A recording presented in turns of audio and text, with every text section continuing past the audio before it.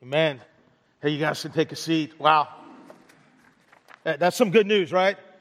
That we can't stop God's love. Hey, I just want to do that thing I like to do, that repeat back. I've actually been doing this for about 20 years.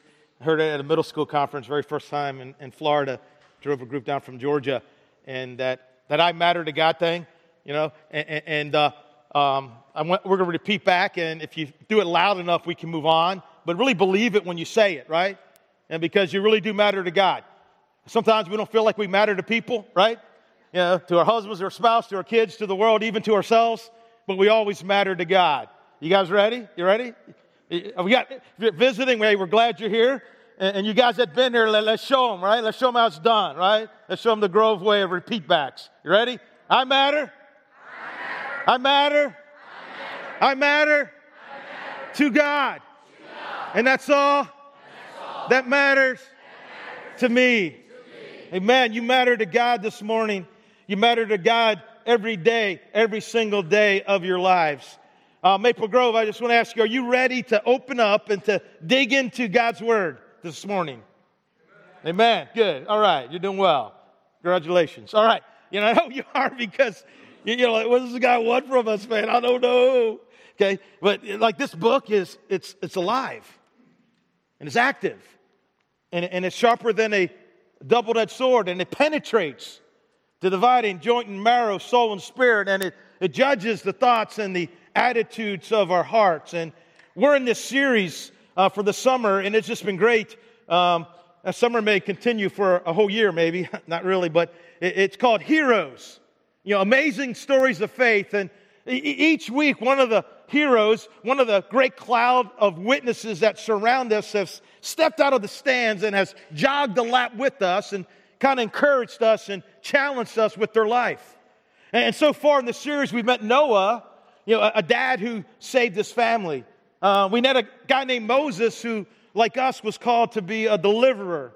We met Daniel, a guy who remained faithful in a pagan environment for 70 plus years, and he was so faithful that he impacted 2 empires and literally shut the mouths of lions. We met Ruth, a hero who taught us about redemption. We met a guy named Gideon, who was a very unlikely hero who won a very unlikely victory. We met a guy named David, who taught us how we can slay the giants in our life. And then last week we learned about a hero named Elijah, who challenged us to throw down all our idols and to follow God with all our heart, all our soul, all our minds, and all our strength.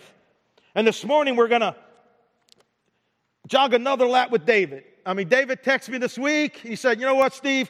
I like, if I could talk to your people one more time, it'd be great." And so, he's a pretty cool guy. He's a warrior. I didn't want to get my head cut off, so I said, sure. And so David wants to share something with us this morning. And just a heads up, it's a PG chapter of David's life. It's about David's sin with Bathsheba. So if you have younger kids with you, you may want to be prepared to answer some questions. And don't send them to me, because I'll just send them right back to you, all right? But I'll just give you a heads up.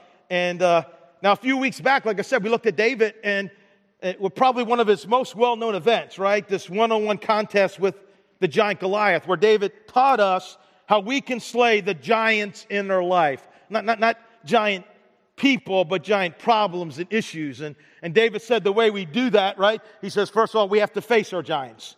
And to do that, we have to overcome our fear, overcome the naysayers, and overcome our tendency to procrastinate, right? Giants only get bigger after time. And David also said, hey, if you want to defeat your giant, you have to visualize a reward. You have to imagine what your life would be like if that giant, if that issue, if that problem wasn't taunting you every day, keeping you from the life that God created you to live. And David also said that in order for us to defeat our giant, we need to anchor our hope not in ourselves, not in our ability or anywhere else, but anchor our hope and confidence in God. We need a big God.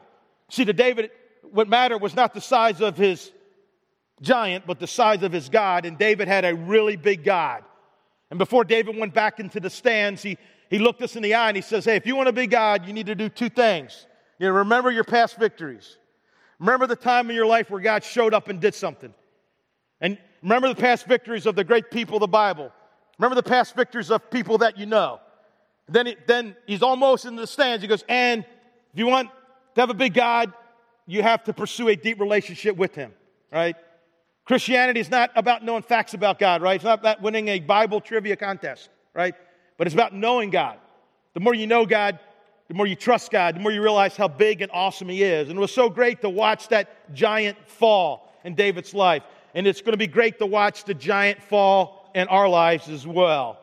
Yeah, the picture of David in the first 3 quarters of his life is pretty amazing. A skilled soldier, a loyal friend, a faithful son, a servant's heart, a great king, and an extremely passionate worshiper and follower of God.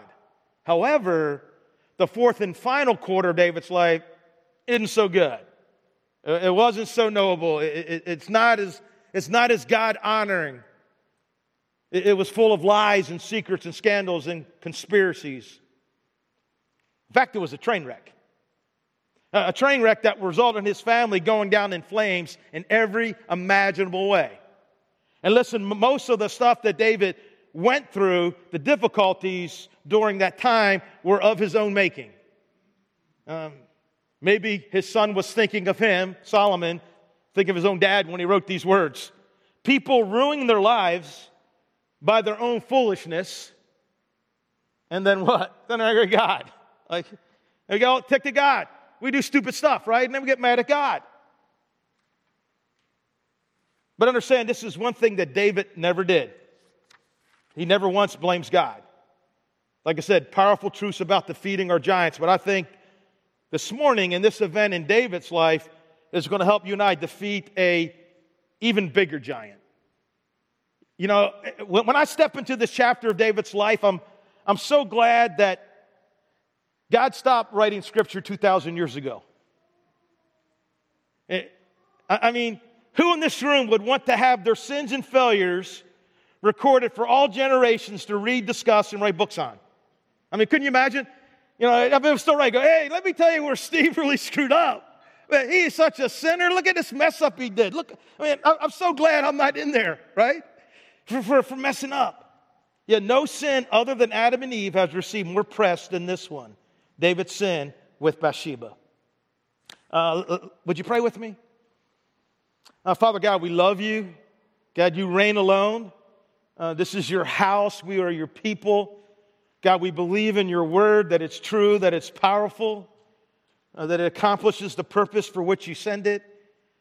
And God, we know we are finite and fallen and frail and messed up. And God, we come before you open and honest and ask you to speak into our lives. God, help us to break down any walls between us and you, any barriers between us accepting your truth. God, I pray that we come with open hearts, open minds, open eyes, and good, fertile soil. And God, I ask you to enable me to speak your word in a way that brings you honor and glory, and help me to hear it as well, because I'm pretty messed up. In Jesus' name, amen. First, the story, Act 1, I call the sin. As chapter 11 of 2 Samuel opens up, David is probably between the ages of 50 and 60. And over the years, he's distinguished himself as a great man of God, as a faithful shepherd, as a valiant warrior on the battlefield, as a great leader of God's people, and an incredible psalm writer. I mean, he is like the Hillsong, Bethel, and David Crowder, right? You know, of that time, but only better. So understand, as we look at this segment in David's life, we're not examining the life of some wild, lifelong rebel, but rather a guy who just really messed up and who fell into a period of sin that had devastating consequences for his life, for his family, and for the nation. You see, David is the poster guy for this truth. And hear this truth, brothers and sisters. Sin always takes you further than you want to go, keeps you longer than you want to stay, and costs you more than you were expecting to pay. Get it? Good. In the spring, at the time when kings go off to war, David sent out Joab with the king's men and the whole Israelite army. They destroyed the Ammonites and besieged Rabbah, but David remained in Jerusalem. And notice that David stayed home when he should have been out doing battle for the Lord. Now, understand, if David had gone where he should have gone and done what he should have done, these chapters in his life could have been avoided. And hey, isn't this when we get ourselves in trouble as well? When we're not doing the things we should be doing? When we're not going where we should be going? When we're not with the people we should be with? You see, it's these times that you and I are very susceptible to sin and temptation. Yeah, one day David woke up and decided not to go where he was supposed to go. And instead he went where his desires wanted to go. And listen, Satan had been waiting for decades to mess this guy up. But understand, David did not fall suddenly. No, some chinks in his armor had already began to form in the spiritual armor years earlier. You see, deep strongholds most often begin with strong footholds. And in 2 Samuel chapter 5, we see this formation of a very costly foothold take root in David's life. David knew that the Lord had established him as king over Israel and exalted his kingdom for the sake of his people Israel. I mean, David knows, hey, you know what? It's all about God. It's all from God. God did this. In other words, that David's feeling pretty good right now, right? God is good. Things are good. And I am good. Very next verse. After he left Hebron, David took more concubines and wives in Jerusalem, and more sons and daughters were born to him. It says that he took more, which means that he already had a bunch of wives and concubines. And basically a concubine was an almost wife. But listen, even though it may have been the cultural norm for kings to have many wives, it was forbidden by God. In Deuteronomy 17, God is talking to Moses and talking about, hey, here's the kind of king that I want to lead my nation. In verse 17, he says this, he must not take many wives, or his heart will be led astray. I mean, that's pretty clear, right? Hey, don't take many wives, or your heart will be led astray. And that's exactly what happened to David. His heart was led astray. It drifted from God. It drifted from God's ways. I understand that there's a lot of things that our society, that our culture says are okay, that our culture says are perfectly fine to do, to be, and to participate in, that God's Word says are not okay. And that is where the rubber meets the road for us as believers, right? Who will we listen to? Where will we get our values and our beliefs and our idea of what is right and what is wrong, right? Will we get them from the Creator, or will we get them from His creation? Peter writes, for all people are like grass and all their glory. And many people through the ages have looked pretty glorious, right? Even today, right? You look at these people like, you read some crazy stuff happen in the stock market, and you find, hey, the guy that is over Twitter, his net worth went up $3.2 billion. I'm like, are you kidding me? That's just, we can't even fathom, right? Some lives look pretty glorious. For all people are like grass, and all their glory is like the flowers of the field. The grass withers and the flowers fall. But the word of the Lord does what? Endures forever. Romans 3:4, let God be true and every human being a liar. In other words, when there is a conflict between what an infinite, infallible, always existing, all-powerful, holy God says, right? When there's a conflict between what an infinite, infallible, always existing, all-powerful, holy God says and what finite, fallen human being says, what culture says, go with God. Go with God. Trust God. Understand, for those of us who claim to follow Christ, it's not the opinions of people or of culture that is to be our ultimate and final authority, but the Word of God, right? As people of God, right? The final authority is to be God's word. Listen, the truth is that people's opinions and cultures and philosophies and values, they come and they go. But God's word endures forever. I mean, for me, it just makes sense to anchor my life to the words of a God who was and is and always will be, right? Rather than to anchor my life to the opinions and concepts of people living in the year 2016, right? The pundits on TV or something like that, right? It makes more sense. I think I'll link up with God.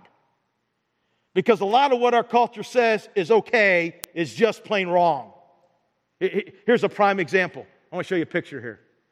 Anybody know who that is? Kinley Grace Acasella, right? Born 23 weeks premature. And I think she was 13 ounces when she was born. That's her dad's hand there. I mean, that's how little she was. Our culture says that if Shelley wanted to, she could have killed that baby in her womb. God says that's wrong. That's not about a woman's choice. That's God's life. Amen? That's God's life. And I think this little girl would agree with me. That's Kinley today with her dad. I think she would agree, right? Yeah, I think that was a good idea that my mom didn't kill me, right? That I'm alive. I mean, she is so, every time I see her, they were here over the summer, just stopped in for like about 5 minutes. You know, she is so full of life. And she's just a miracle that she survived from 23 weeks old, right? And she's beautiful, man. And I see her, what a miracle she is. What a testimony to God. You see, many, many times our culture is just wrong. But Jesus and His Word is always right. Now, it's not always easy, right? What Jesus says isn't always easy, but it's always right. You know, one of my new favorite people and authors is Bo Chansey, Pray for One guy. And I'm reading one of his books, Light Me on Fire. And here's a quote from that book. It's hard to follow Jesus. He doesn't go where we want to go. He never takes the easy way. He always takes that blasted high road that expects us to keep up with Him. You know, as a pastor, I think the greatest threat to the mission of Christ in our country is the growing disregard and disrespect for the authority of God's Word among God's people, right? I don't care if the world respects and disregards this book. See, the threat to our mission is that too many times we disrespect and disregard this book. I mean, is the Bible the authority in our life or not, right? I mean, we stick it on our banner as a core value, whoop-de-doo, right? So on a banner, it looks pretty good, right? But is it here, right? Is it there? Brothers and sisters, is the Word of God the authority in your life? Is God's Word the final authority on how you use your tongue? On how you love your spouse? On how you handle your money and spend your time? On how much you give back to His church? Is God's Word the final authority on how you deal with conflict? On how you respond to hurt? Is God's Word the final authority on how you treat your enemies? Those who hate you and curse you and want to see your life all messed up. Like I said, Jesus' path is not the easy path. I read this morning in Romans 12. I was behind, but Sunday is the catch-up day. And it's like, seriously, Jesus, you tick me off. Bless those who persecute you. Pray that God will bless them. That's not easy. I got to be honest. That's not easy for me. Sometimes I want to pray, God, hit them with a freight train and then park on top of them. I'm just being honest, right? That's in the flesh. But you know what God says? I'm supposed to pray to bless them. I've been trying to do that. And it's hard. It's hard for me. It may be easy for you. It's difficult for me. But to pray, God, I want you to bless their lives. I want good things to come into their life. That is hard. But that's the Jesus way, right? It's not easy, but it's also the best way. And it's God's Word the final authority on what should be the number one most important thing in your life. Right? It's on our wall, right? Pray for one. We have one job. It doesn't matter that I'm up in here preaching, right? If I'm not reaching out to people who are far from Christ. Big deal. Put together a sermon. You guys listen to me, right? Maybe you filled out an outline. Woo! Yeah. You know, maybe you put on my Facebook, yeah, or something. That doesn't matter. What matters, am I reaching people who are lost, right? I just want to encourage you guys, continue to pray for one. Do you have a one? If you have a one, I want to encourage you to, you can write their name on your connection card so we can pray. It's the leadership and staff that we can pray for your one, right? I have a one. I'm not really going to put his name out there, but we met just this Monday, and he's not ready to come to church yet. He doesn't really trust church. Didn't really trust me, but now he's starting to trust me a little bit. And we hung out for 2 hours on Monday, and he wants to meet a couple times a month. He goes, I hope I'm not taking up too much of your time. I go, dude, this is life to me, man. There's nothing I'd rather do. You got questions? We're just hanging out talking about God. This is food for my soul. I want to encourage you, write that name down. If you haven't signed up yet on your connection card, right, for that text reminder, you get that during the day. You go, oh, dang, I thought today was about me making money or closing this deal or being mad at this person. Actually, the day is about me reaching somebody who's lost. I got to tell you, it always hits me at the right time. Is the Word of God the authority in our lives? The grass withers and the flowers fade, but the Word of God stands forever. Do not copy the behavior and customs of this world, but let God transform you into a new person by changing the way that you think. You do that by filling your mind with God's truth. Then you'll learn to know God's will for you, which is good and pleasing and perfect. Question, why do you think David kept adding to his harem? Was it because he wanted more kids, more college tuition, more mother-in-laws? No. If I was a betting man, I'd just think he wanted to be with more women, right? Maple Grove, listen. In David's life, we see an important lesson about sexuality and about the nature of lust for anything in the world that is outside the boundaries of God's Word. More is not the answer, right? It's not the answer. David already had a bunch of wives and concubines, and it still wasn't enough, all right? Understand, when it comes to lust for anything, more power, more money, more stuff, more fame, it's not the answer, okay? I'm just telling you right now. You may get more money and more stuff and more applause and more prestige and more popularity, but it'll never be enough. Get it? Good. Turn to your person to your right, left, and say, more is not the answer. It's not the answer. One evening, David got up from his bed and walked around the roof of the palace, and he knew where he was going, and he knew what he was going to see. From the roof, he saw a beautiful woman bathing. The woman was very beautiful. Maple Grove, when the Bible says a woman is beautiful, it means it. Listen, rarely will Scripture include the word very. And when it does, you can be sure that Bathsheba was physically attractive beyond description. Now I read this and I wonder, did Bathsheba knowingly put herself in a place where she could be seen? She knows who lives right next door. She knows whose roof overlooks her bathing area. Sure, David may have had his issue with lust and is the bigger sinner, but listen, Bathsheba, a very beautiful woman, bathing pretty much in his backyard, did not help the guy out that much, all right? I'm just saying. Bottom line is, she wasn't out there taking a bath in front of David, he would not have sinned. Before that fateful night, David didn't even know who she was. I understand, it's not enough to simply avoid sin ourselves. The New Testament teaches that we must ensure that we do not become a stumbling block to other people. Romans 14:13 says, decide to live in such a way that you will not cause another believer to stumble. If David had gone to war, he would not have seen Bathsheba that night. And if she had thought seriously about her action, she would not have put temptation in his path. Now, I feel the need to say something here, and it may not win me many friends. But anyhow, ladies, when you dress in a way that shows too much skin, like just too much, you're not helping your brother out that much, all right? You guys are guys, all right? Let me just tell you, guys are guys, all right?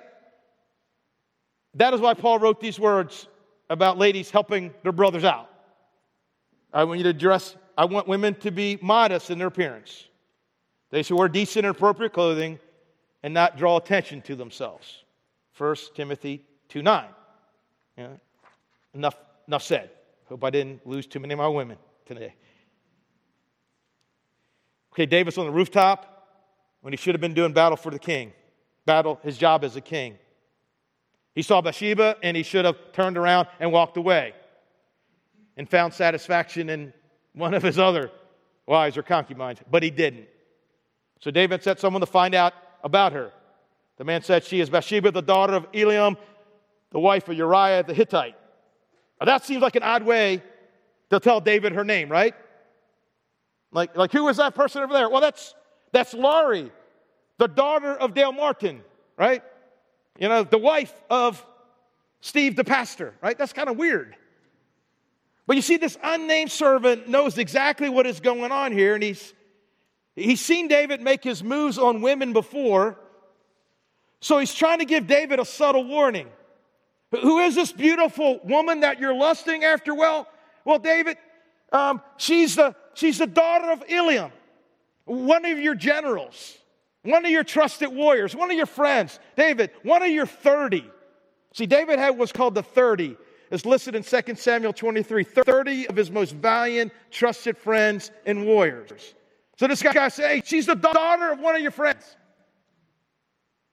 You know, an older guy making moves with the daughter of his friend is just plain creepy, all right? I'm just saying. That is creepy, and it's wrong in just so many ways. And then he goes, and my king, by the way, also, she's the wife of Uriah the Hittite, who's also one of the 30, who's also one of your trusted warriors and generals. And he was a Hittite, and he came and left his country and left everything because he loves you and he's loyal to you.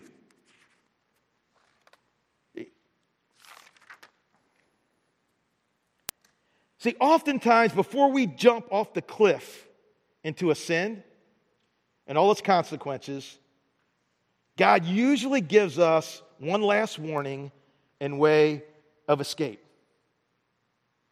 And this guy is trying to warn David. David, you're not thinking clearly, you know? David, wake up. That kind of hurt. Got injured. Workman's comp, right? Okay, you got hurt. That hurt. David, wake up. Oftentimes before we jump off the cliff into a sin and all its consequences, God usually gives us one last warning and way of escape. We got this great promise in 1 Corinthians 10, right? The temptations in your life are no different than what others experienced. And God is faithful. He will not allow the temptation to be more than you can stand. When you're tempted, He'll show you a way out so that you can endure. That's a great promise for Christians, right? What it's saying is that there's some temptations the devil could throw at me. I am toast. I am done in a nanosecond, right? I'm giving in and it's all over, right? You know what? But God says, not going to happen. No, you can't tempt Steve that way. You can't tempt them that way. I'm not going to let you do it. You know, so anything that comes my way, God protects me, right? And He provides a way out. And this guy is trying to give David a way out. I understand before Sodom and Gomorrah were destroyed, an angel came to light and told them to get out. You know, God sent Jonah to Nineveh to say, hey, God, you guys got 40 days to repent or I'm going to level the place. Right? God loves to warn His people. Always provides a way out. Always opens up His arms because He wants His people to come back to Him. I mean, we just read this week in Romans 10:21, this picture of God. It's so beautiful, but the response of His people is so not beautiful. But regarding Israel, God said, all day long, I open my arms to them. All day long. I love you. I want you. Yeah, you're screwed up. Yeah, you're messed up. Yeah, you messed up again. Yeah, you keep turning away from me. But I want you. I want you back. I want you back. But they were disobedient and rebellious. Now, may I be so bold to say that maybe the event in David's life is your warning from God. A warning that you're on the cliff of a huge mistake. And this morning, God is reaching out to you, telling you, don't do it. Don't go there. Stop doing that. Stop thinking that. Walk away. Walk away. Walk away while you still can. Well, David didn't walk away. He ignored the warning. You see, for him, it was too late. You ask, what was he thinking? He wasn't. That's the problem. He wasn't thinking. He was feeling, right? That's what we do, right? Well, I feel like experiencing this. I feel like doing this thing. Or I don't feel like forgiving. I don't feel like moving on, right? David wasn't thinking. He was feeling. And David sent his messenger to get her. She came to him, and he slept with her. Now she was purifying herself from her monthly uncleanliness. Then she went back home. And I'm sure they had a great time together. I mean, sin is usually fun, right? That's why we do it. I mean, we wouldn't sin if it wasn't fun. Then she went back home, probably under cover of darkness, so nobody would know. I mean, hey, who has the right to judge what two consenting adults do behind closed doors? No one, except God's word. I mean, no one really got hurt. Again, that's what culture says. But listen, there are rarely clean getaways when it comes to breaking God's moral law. See, the truth is, we don't break God's moral law. God's moral law breaks us. And the reason being is you and I are created in the very image of God. Therefore, God's moral law, we're creating God's image. Therefore, His moral law is woven into our inner being. And we can deny it, but it's still woven deeply into who we really are. And when we break God's moral law, what we find out is that we reap what we sow. We reap more than we sow, and we reap later than we sow. And that's the problem, right? Because it doesn't happen right away. It's like, I didn't get in trouble for that. I picked that piece of paper up. I'm good. Well, maybe you're not so good. Maybe it's coming later, right? But it doesn't happen right when we do it, so we think we're okay. Charles Swindoll said it this way, really good. It's been my observation over the years that the devil never tips his hand in temptation. He shows you only the beauty, the ecstasy, the fun, the excitement, and the stimulating adventure of stolen desires. But he never tells the heavy drinker, tomorrow there'll be a hangover. Ultimately, you'll ruin your family. He never tells the drug user early on, this is the beginning of a long, sorrowful, dead-end road. He never tells the thief, you're going to get caught, friend. You do this, you'll wind up behind bars. He certainly doesn't tell the adulterer, pregnancy is a real possibility, or you could get a life-threatening disease. Are you kidding? Face it. When the sin is done, and all the penalties of that sin come due, the devil is nowhere to be found. He smiles as you fall, but leaves with no encouragement when the consequences kick in. And I might add, except to text and call you and tell you about all your guilt and all your shame. Now for David, the painful reaping began 3 to 4 weeks after the incredible night of ecstasy.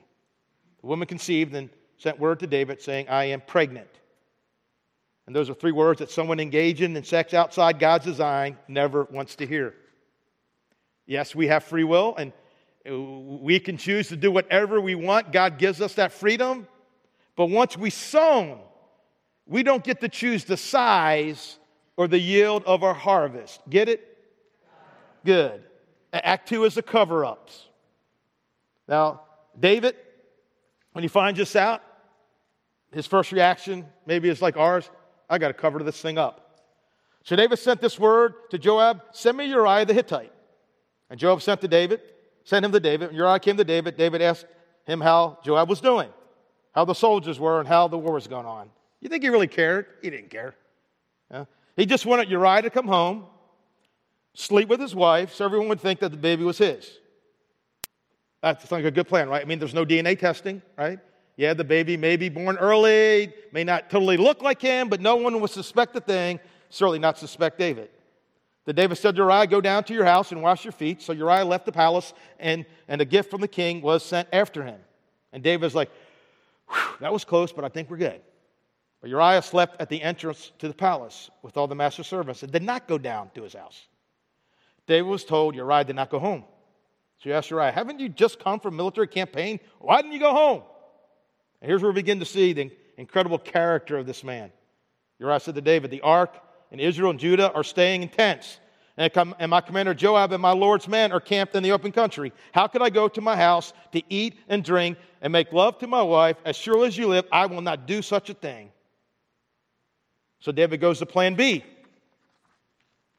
Then David said to him, stay here one more day, and tomorrow I'll send you back. So Uriah remained in Jerusalem that day and the next, and at David's invitation, he ate and drank with him. David made him drunk. When even Uriah went to sleep on his mat among the king's servant, he did not go home. Yeah, you're right. At this time, he's showing more character drunk, right, than David showed sober. So David goes, okay, plan C. So David sits down and writes a letter to his general Joab. In it he wrote, put Uriah out in front where the fighting is fiercest. His friend. Then withdraw from him so he'll be struck down and die. David seals the letter, hands it to Uriah, because he knows Uriah won't open it up. I mean, Uriah is carrying his own death warrant in his hand. And Joab obeys these orders, and no doubt it changed his view of his commander-in-chief. And the messenger said to David, the men overpowered us, came out against us in the open, but we drove them back to the entrance of the city gate. Then the archers shot arrows at your servants from the wall, and some of the king's men died. Moreover, your servant Uriah the Hittite is dead. David told his messengers, say this to Joab, don't let this upset you. The sword devours one as well as another. What a dog. And notice, not only did Uriah die, but so did a bunch of other soldiers.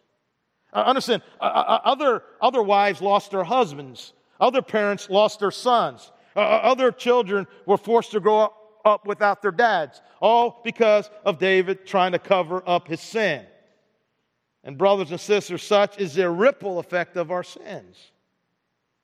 And David is like, wow, this is tougher than I thought, but it's done, it's over, I can move on. But listen, if we think David was free and clear, living large, we could not be more wrong. Understand this sin, though hidden in the secret. You got any of those?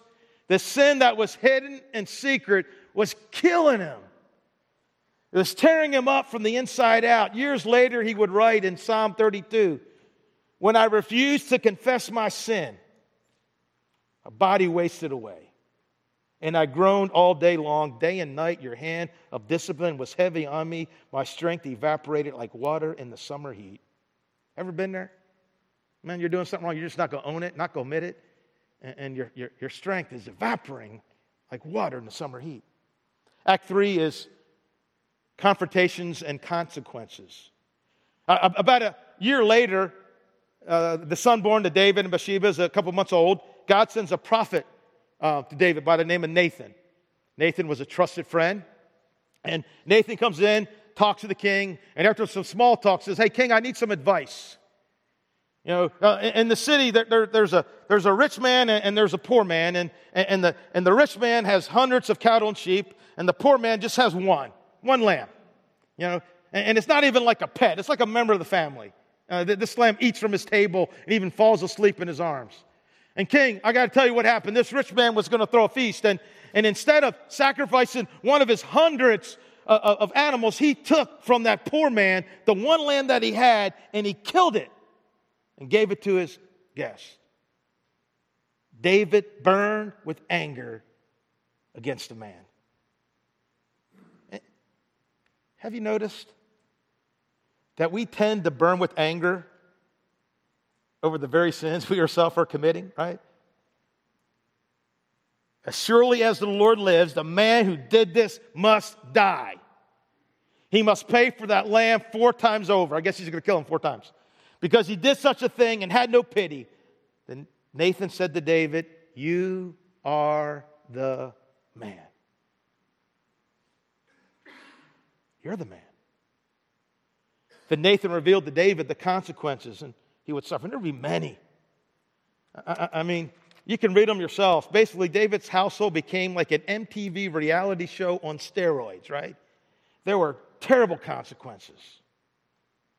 And understand, David, as he jogs this lot with you, wants you to know, wants me to know, that the pain of reaping always exceeds the pleasure of sowing. Always. When you're talking about sin, always exceeds. Act 4, confession and restoration. I mean, David's caught. He's confronted by Nathan. And you'd be thinking, okay, now it's time for plan D, right? Okay, I'm taking out Nathan, right? Take out this prophet. No one needs to know. But that's not how he responds. When he hears you are the man, David simply says 6 words. 2 Samuel 12:13. I have sinned against the Lord. And I think it felt good. I think it felt freeing to acknowledge it and to let it go. And then Nathan responded with 7 words. The Lord has taken away your sin. You see how quickly he was forgiven? Listen. Authentic repentance leads to automatic, immediate, complete forgiveness. Now, is that good news or what? Tell the person to your right and left, that's good news. It's good news. Authentic repentance leads to automatic, immediate, complete forgiveness. Wow, our God, He's so good. He's so merciful. Our God is so full of it, right? He's so full of grace. Amen? Listen, there is no sin beyond restoration. But neither is it without consequences, right? But because of doing this, you've shown utter contempt for the Lord. The son born to you will die. Good question. How can you be a man after God's own heart, be a hero, commit adultery with one of your best friends' daughters, and most loyal servant's wife, then murder him and murder a bunch of other people as you try to cover it up? Understand, it's not the sin that we commit, but our response to that sin. Remember, 1,000 years later in Acts chapter 13, verse 22, when the Holy Spirit is reviewing David's life, he inspires Luke to write this. God testified concerning him, David, I found David, son of Jesse, a man after my own heart, who'll do everything I wanted him to do. Understand, 1,000 years on the other side of that sin, God could have revised it, God could have redefined it, God could have clarified it, but He didn't. Such is the wonder, the power, the beauty, the glory, the amazingness of God's mercy and grace. Amen? Now, when you read the Old Testament, you'll find that King Saul did a whole lot, did more things, did half as much as David, right? Didn't do as many things as worse. I'm not even saying it the right way, okay? He screwed up less than David. All right, there you go, okay? But the deal with him was when he got confronted, all he did was point fingers. Well, the only reason I did wrong is because my troops took all the stuff. Only reason I offered that wrong sacrifice, Samuel, you were late. And I was afraid the troops were going to leave, right? But David, when he was confronted with his sin, rather than pointing to other people, David bent his knee. And that's the difference. Sure, there are consequences, but no sin is beyond restoration. No sin is beyond restoration. You know, when we read 2 Samuel 11 and 12, we're reading his biography. But if you ever wanted to know how David felt when he got caught and confronted by Nathan, all you need to do is turn to Psalm 51. The heading of Psalm 51 is, For the Choir Director, a Psalm of David, regarding the time Nathan the prophet came to him after David had committed adultery with Bathsheba. I understand that David, man, he's confronted, and he gets on his knees, and he grabs a pen and paper, no doubt weeping, and he writes one of the most powerful journal entries of all time. Have mercy on me, O God, according to your unfailing love. According to your great compassion, blot out my transgressions, wash away all my iniquity, and cleanse me from my sin. For I know my transgressions, and my sin is always before me. Against you only have I sinned and done what is evil in your sight, so you are right in your verdict and justified when you judge. Surely I was sinful at birth, sinful from the time my mother conceived me. Yet you desire faithfulness even in the womb. You taught me wisdom in the secret place. Cleanse me with hyssop, and I will be clean. Wash me, and I will be whiter than snow. Let me hear joy and gladness. Let the bones you've crushed rejoice. Hide your face from my sins, and blot out all my iniquity. Create in me a pure heart, O God, and renew a steadfast spirit within me. Do not cast me from your presence, or take your Holy Spirit from me. Oh, don't leave me, God.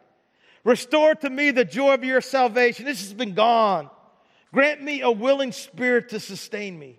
Then I'll teach transgressors your ways, so that sinners will turn back to you. Deliver me from the guilt of bloodshed, O God. You who are my God and my Savior, and my tongue will sing of your righteousness. Open my lips, O Lord, and my mouth will declare your praise. You do not delight in sacrifice, or I would bring it. You do not take pleasure in burnt offerings. My sacrifice, O God, is a broken spirit, a broken and contrite heart. You, O God, will not despise. May it please you to prosper Zion, to build up the walls of Jerusalem. Then you will delight in the sacrifices of the righteous, in burnt offerings offered whole. Then bulls will be offered on your altar. Powerful. Powerful. And now some 4 quick takeaways. I mean, you're almost through this lap with David. He's got to hit the stands. And so you need to lean in because these are going to come pretty quick, all right? But here's the deal. I'm convinced that one of these takeaways is why God brought you here today, all right? One of these is yours, and I hope you take it, okay? Here's the first takeaway. David's looking at you. He'd say this. When tempted, run from it, right? Run from it. Don't play with it. Don't debate with it. Run from it. Run, Forrest, run, right? Run from that sucker, right? Run. Some of you need to run, right? Next takeaway is when you sin, own it. Don't point fingers. Don't blame somebody else for your sinful behavior and sinful choices. Simply own it. And when God offers forgiveness, accept it. Accept it. Listen, authentic repentance always leads to automatic, total, immediate, and complete forgiveness. Always. You know, there's this picture in Revelation 7. I was reading this morning. We're going to like be there. It's like where you and I are going to be standing one day. And there's this multitude that you can't even count, from every tongue, tribe, and language. And they're all before the throne. And they're standing before the throne and before the Lamb. And they're wearing white robes because they've been washed clean, right? And they're waving palm branches in their hands. And it says that they are shouting with a great roar. Salvation comes from God who sits on the throne and from the Lamb. I understand, salvation doesn't come from you. Doesn't come from what you do, right? It doesn't come from what you don't do. Salvation comes from God who sits on the throne and from the Lamb. Hey, would you guys stand up for a second? Okay, we're about to wrap this up, but we're going to stand the rest of the way through. Okay, but we're doing a rehearsal because one day we're going to be in that multitude, right? And I want us to say this with a great roar, and then I'll give you the final takeaway, all right? On 3, let's just say this 3 times with the great roar, and just picture, and maybe we'll be standing together, and maybe I'll be like, hey, dude, do you remember when we were sitting in church that day, and now we're in these white robes in heaven waving these palm branches, all right? So that's going to be cool. All right, on 3, like a great roar. 1, 2, 3. Salvation comes from our God who sits on the throne and from the Lamb. Salvation comes from our God who sits on the throne and from the Lamb. Salvation comes from our God who sits on the throne and from the Lamb. Amen. And here's the final takeaway that some of you need. It's the one I need more times than not. It's that when the new day dawns, walk in it, right? See, David didn't wallow in his sin. He didn't wallow in his guilt. Yeah, he had some consequences, but he didn't roll over and play dead.